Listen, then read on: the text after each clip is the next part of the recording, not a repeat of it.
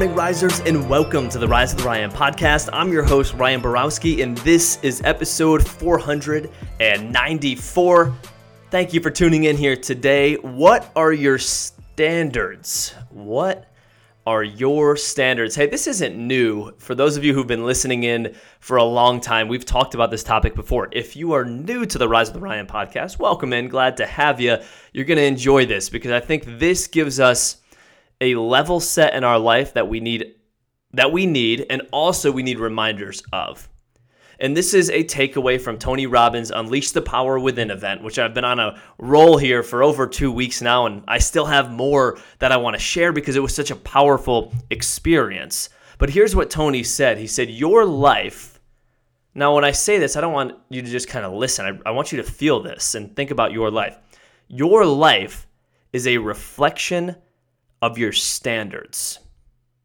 Your life is a reflection of your standards. Most people accept good standards.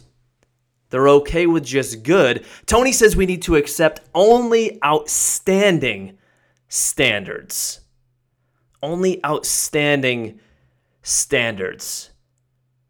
Now he goes on to give you some practical tips here because it's easy to say, hey, go expect some outstanding standards and you got this, rise up, we'll see you tomorrow. That's not going to help you. But what can help you is looking at some of these. He says people's lives are a direct reflection of the expectations of their peer group. What does your peer group expect? Who do you spend time with? Because who you spend time with is who you become. You're the average of the 5 people you spend the most time around. We've talked about that before, Jim Rohn's concept. He says proximity is power. You become the environment that you're around. If you're around people with high energy, high expectations, that's who you're going to become. That demand a lot, you're going to become that. But if you're around people who settle or their standards are average, well, you better be okay with being average because that's what's going to happen. So he says proximity is power. Get yourself around that group. And he says join a peer group that plays life at a much higher level than you do. And find a team. And this one right here, for me, I know is big because being around people in a team environment really challenges me. And he says, find a team that'll challenge you, not just support you. That's going to take you to the next level.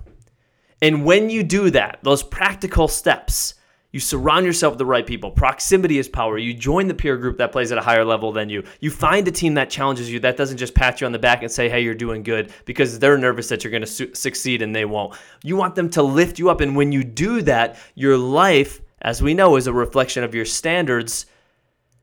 And you'll be striving for outstanding and not settling for just good. So I want all of us to take this to heart today and raise our standard. Find those people. And most likely, they're right in your life already. Maybe you're just not spending the time with them that you need to, or you're not reaching out to them like you need to. But find those people, raise your standards, and you'll be living that meaningful life that you are designed and created to live. Risers, now we can say it. You got this. Rise up.